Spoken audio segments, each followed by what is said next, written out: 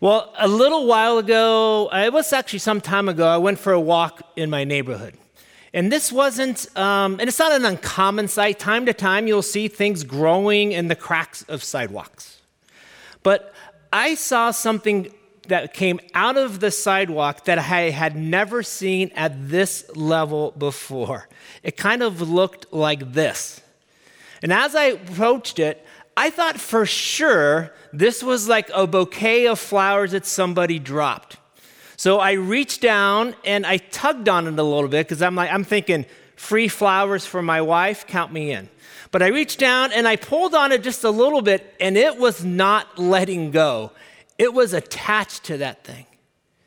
Now, what I thought was just something that somebody had dropped really was a model of something that in a weird way became a little transforming for me. This plant would have been just another plant in a garden. You wouldn't have even noticed it. But the fact that it had thrived in an environment that it wasn't meant for, you couldn't not pay attention to it. The resilience, if you will, that it showed to grow in this environment, to hang on to that which was giving its life, moved me. And I keep remembering that. I didn't have the heart to pull it out because I'm like, I want the next person to enjoy this as well. But the ability for this plant, this flower, to thrive in a spot didn't come from a source of its will. It didn't come from the source of its plan.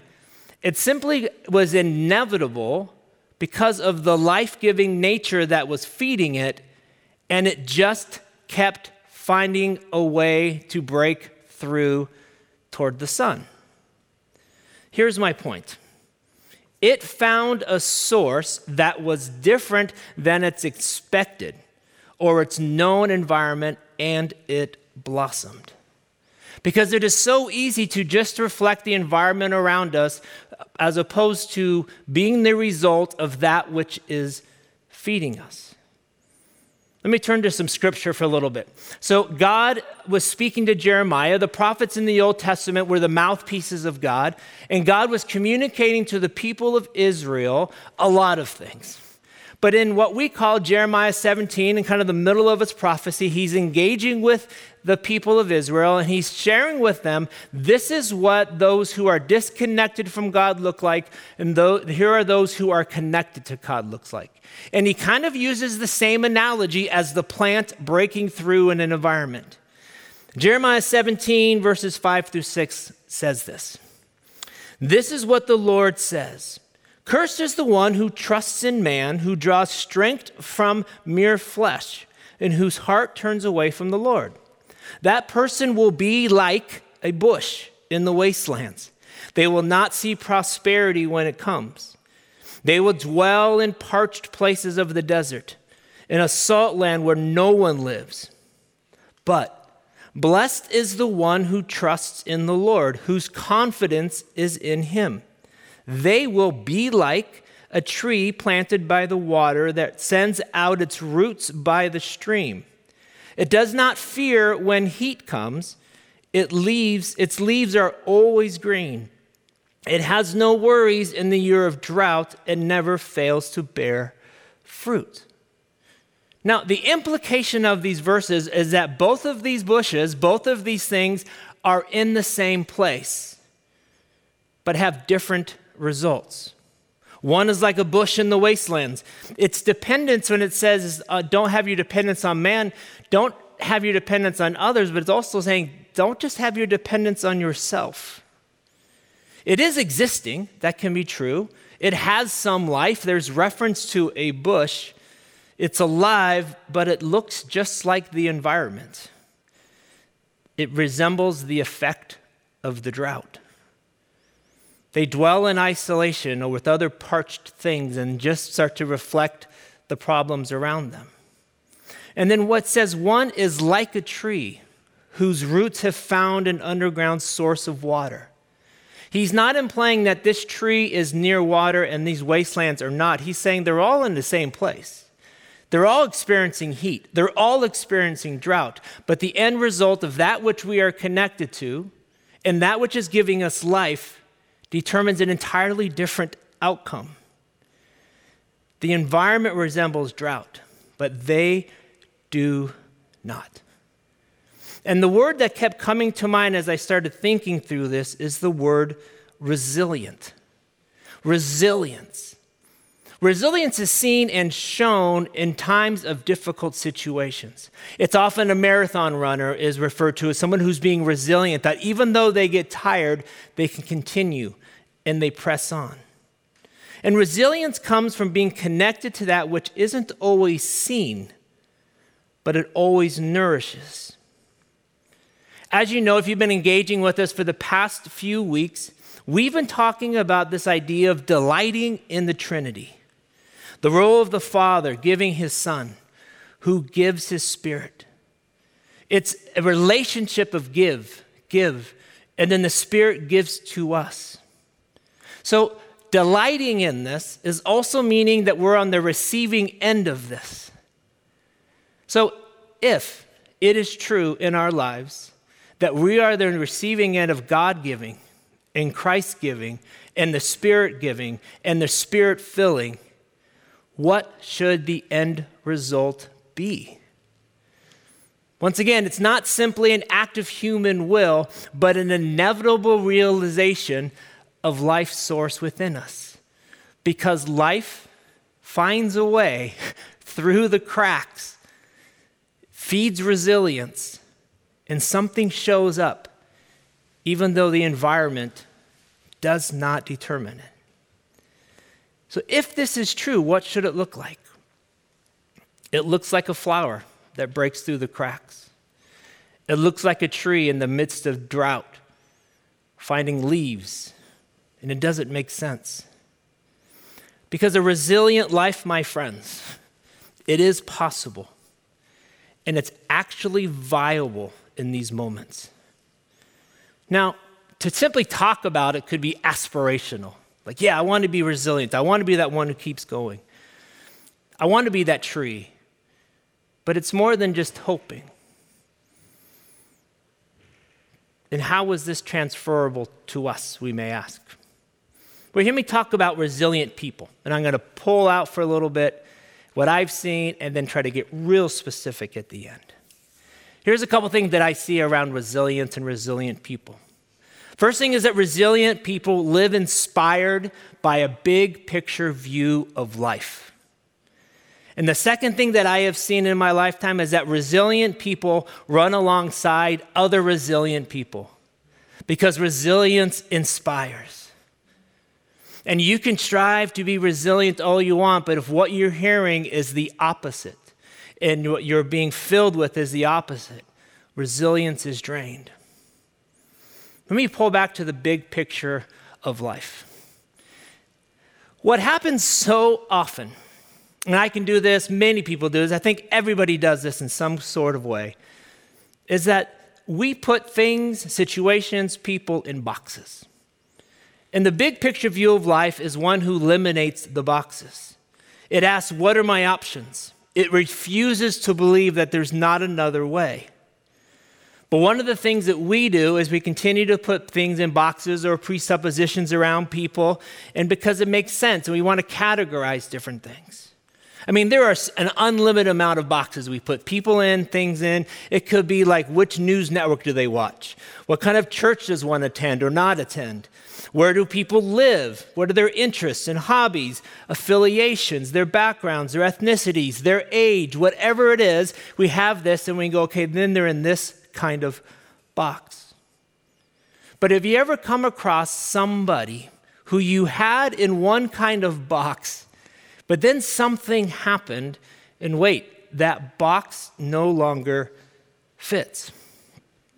It was kind of mind-blowing for me because it actually made my life easier for a season just to go, well, they're this person, they're that person, I'm this person. There was a guy that I was coaching football with, and I coached football for a long time. And this guy, he was a man who I can't think of an area we agreed upon. We didn't agree upon faith, politics, which words we were going to use to motivate players, which words we would use when things weren't going well.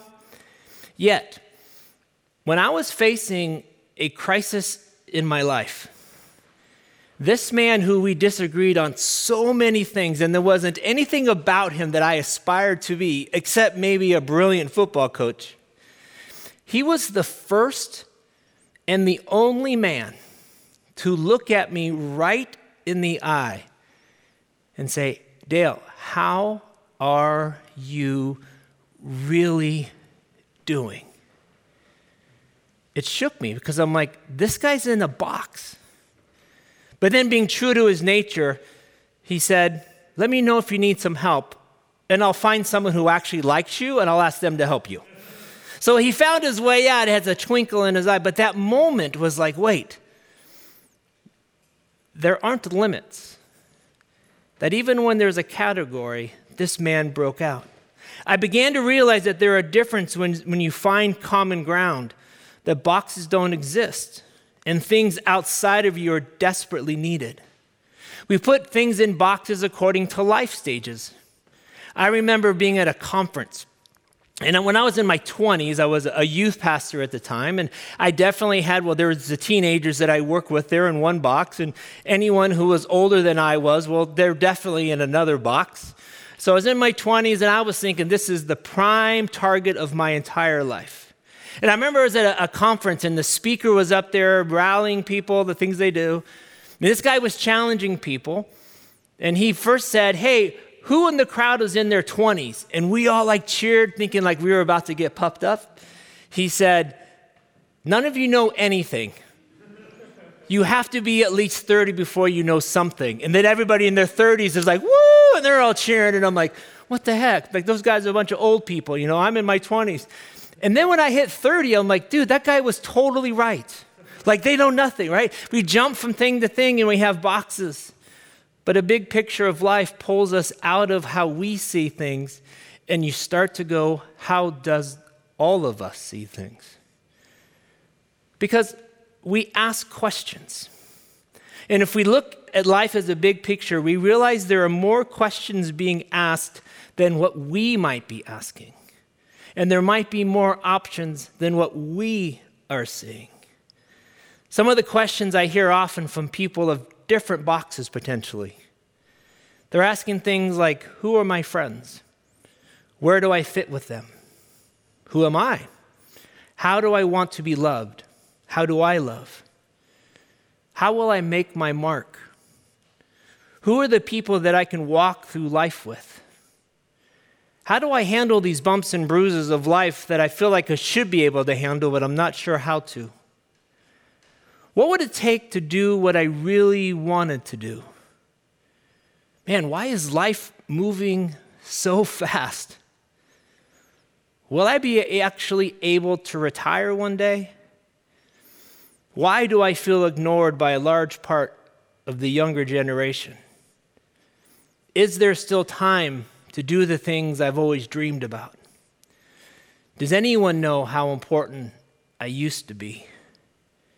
And what can I do to still contribute? Here's my point. Many of us only think about the questions we are asking. And we surround ourselves with other people who are asking the same questions, or maybe the ones we already asked because we like to be in a position where we can give them advice. But resilience, the ability to keep going, pulls back, embraces the more than the questions you're asking, but pursues others and says, what are the questions you're asking? What are the things you're thinking about? The enemy of a resilient life is just to focus on your thoughts or thoughts of others that are just the same as yours. It's so easy to look at other ages or stages and say, you have no idea. That's an enemy of a resilient life. Or if you've already journeyed through some things and you're like, well, I turned out okay. It's up to you to figure it out. If you don't, that's on you. That's an enemy of a resilient life. The events of this year do not change the value of these questions people ask. In fact, these questions might pull us out of the box we have fallen into. You know, living with a smaller view of life, focusing only on the current question, is a direct pathway to resilience drain. Because people who seem to have resilience see things bigger than the current situation they're currently in. Let me show you some things from Scripture. Some resilience where it was shown, how it was seen. And what I identify in some of these, it's the question that you expect them to have at this stage, they're asking other questions. They're engaged in other things.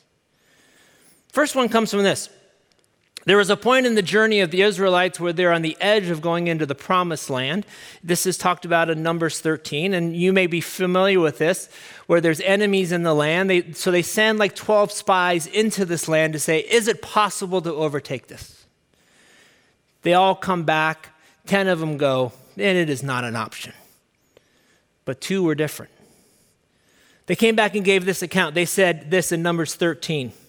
They gave Moses this account. We went into the land to which you sent us, and it does flow with milk and honey. It means it's just prosperous. Here is its fruit. They gave some to him and said, this is the examples. But the people who live there are powerful, and the cities are fortified and very large. Then Caleb, who was one of the spies, silenced the people before Moses and said, we should go up and take possession of the land, for we can certainly do it.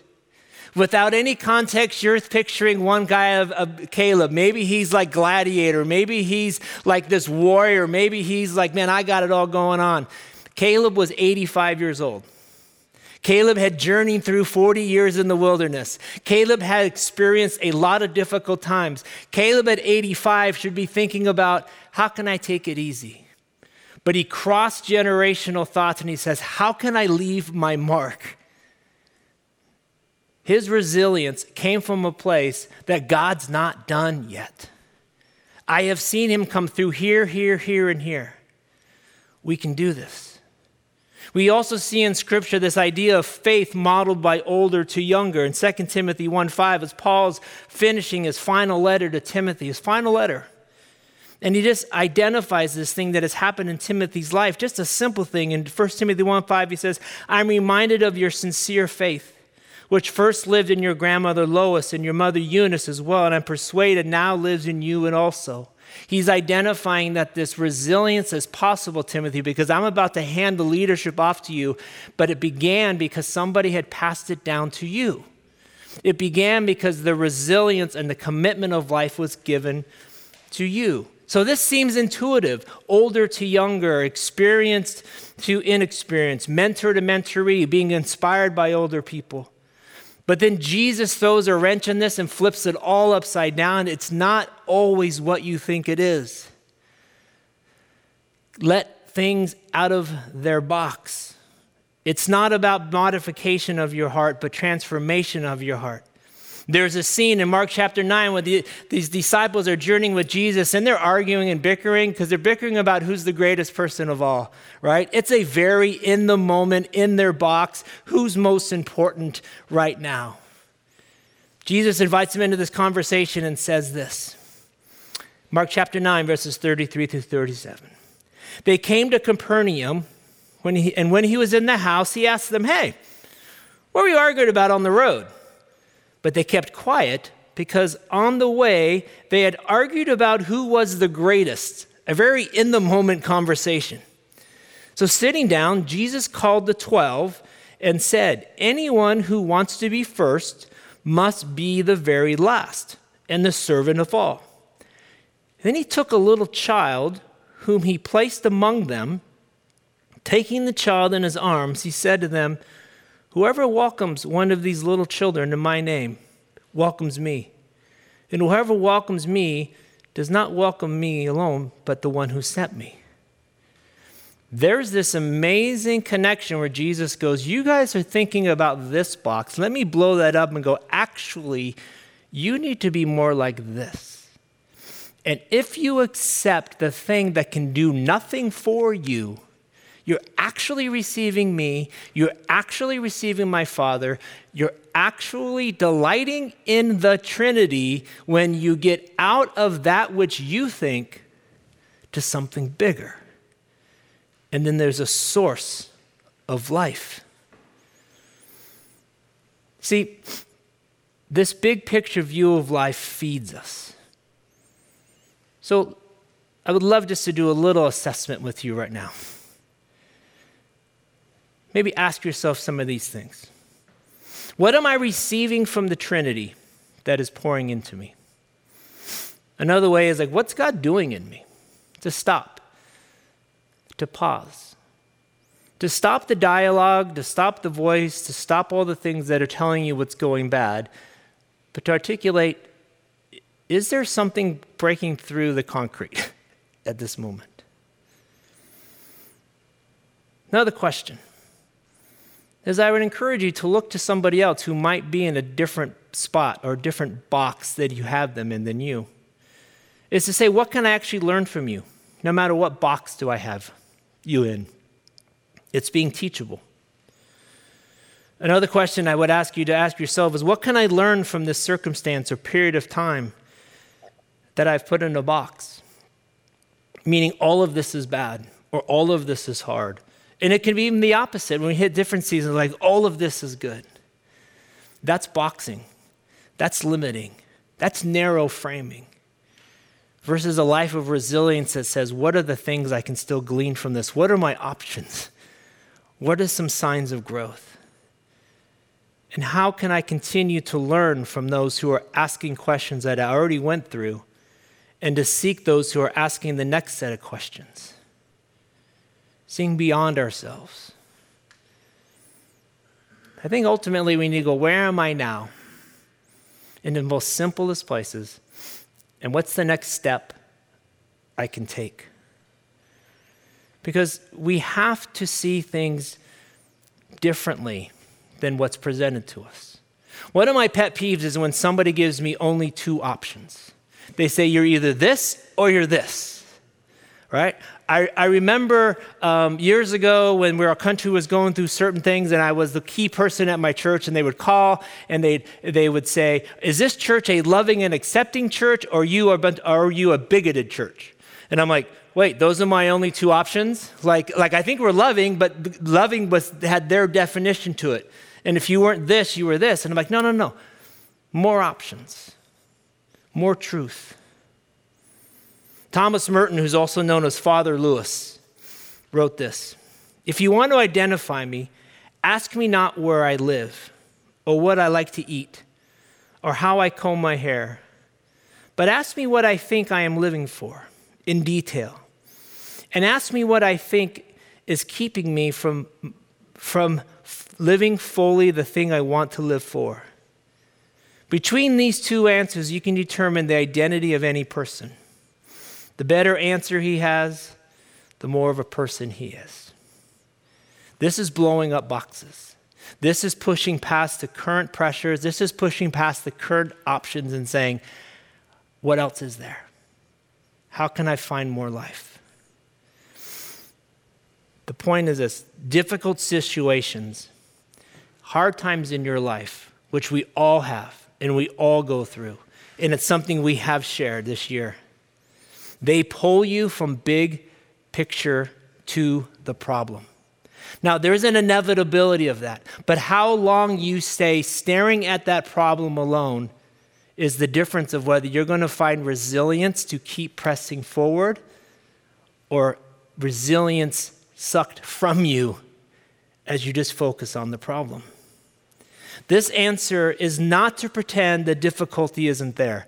Resilience is not suppression. Resilience is not just pretending and keeping a positive attitude. Resilience says, I identify the problem, I identify the pain, and yet I'm still going to step forward because the Trinity is giving me life. Let me give you an example. Like I shared a little bit before, I coached high school football for like 25, 26 years. I accidentally got into it, and you may ask, how do you accidentally get into it? That's a whole nother story. But I was a youth pastor, wanted to be on campus. The guy kicked me off of campus, the dean of the school, and he's like, you can't be here. And so the next day I went back to the principal and I argued to defend my case, and the principal's like, you can't be on our campus unless you volunteer. What do you do? And I'm like, well, I played football. I can probably coach football.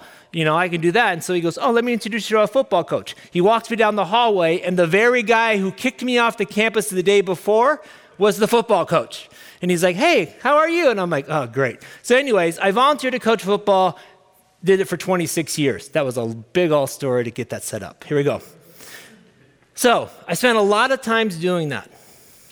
Now, I've coached a lot of players who had envisioned themselves as being the star, especially like the freshmen. Like they envisioned themselves before the first day of practice, man, I'm going to be this great star. People are going to praise me and cheer me on, because no one dreams of being the worst kid on the team. It's not like, man, I just want to be the worst. No, they dream. There's nothing in the middle. No one dreams of even being like, man, I want to be that faithful middle guy.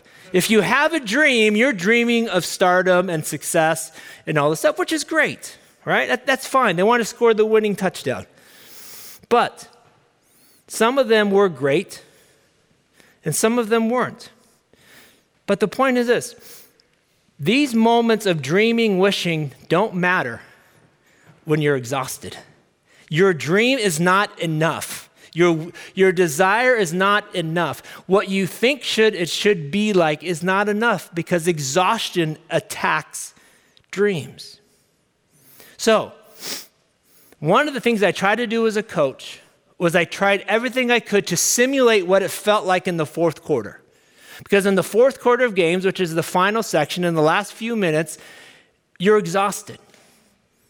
And what I had learned over many years was that it was incredibly hard to practice for those moments. But what I knew to be true is that when you were exhausted, it attacked all of your basic instincts. It attacked everything that you were trained to do.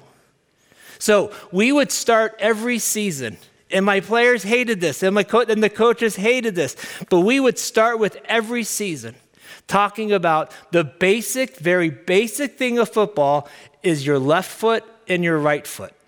Is the left, right, I would call it. Because your feet determine everything. Your feet determine your balance. Your feet determine your angle. Your feet determine whether you're going to go this way or that way. Every step matters. So I would line up my 80 players shoulder to shoulder on the football field, and I made them walk for 100 yards, and they had to say out loud, left, right. And the coaches would laugh at the kids, like whatever. I'm like, no, coaches, we're all doing it too. The very basic thing, left, right. That didn't make them great football players. But what it did was it impacted them, the left, right. So sometimes in the middle of practice, I would make them run and train and be exhausted, get them as tired as I could. And then I said, let's practice. And this is what it's going to feel like at the end of the games. But even that wasn't the same. The only thing I could really do was that actually in the game, actually in those moments when they were exhausted and they were tired and we needed to do something right and we needed to come through, I would call timeout and I would coach in that moment and say, guys, this is exactly what it feels like when you're exhausted. And what I want you to think about right now is left, right. Don't jump to the end of the play. Don't jump to the end of the game. But just remember, every step matters during times of exhaustion. Linemen, it's left, right. Remember, left, right. They knew the plays. There was nothing else of magic I could tell them.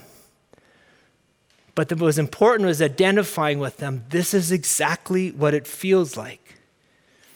And resilience to get where you want to get sometimes is those very basic steps of left, right. So my point right now, obviously, 2020, as we're almost there, we're almost done. This was not a year you could plan for, that you could train for. But what this season demanded, and those who seem to be moving forward, are those who are willing to go left, right, to get through, to do well, to be resilient. If I can say, like I did with my team, this is exactly what it feels like. This is not a drill. And you're like, man, I wish you would have told me that in March. Well, I wish I would have realized it in March, okay? But what I'm saying is this is not a drill. And the beautiful thing about Jesus, he's like, man, let me join you in the left, right. Have your roots sunk deeper into the sources of life. If I can offer you something from my personal experience that has been helpful for me, probably more the past 4 or 5 months, as I stopped about midway through, I'm like, this is not headed where I needed to head for me personally. I started to connect some things to previous experiences. No, I didn't have any context of life in a pandemic, so that wasn't helpful.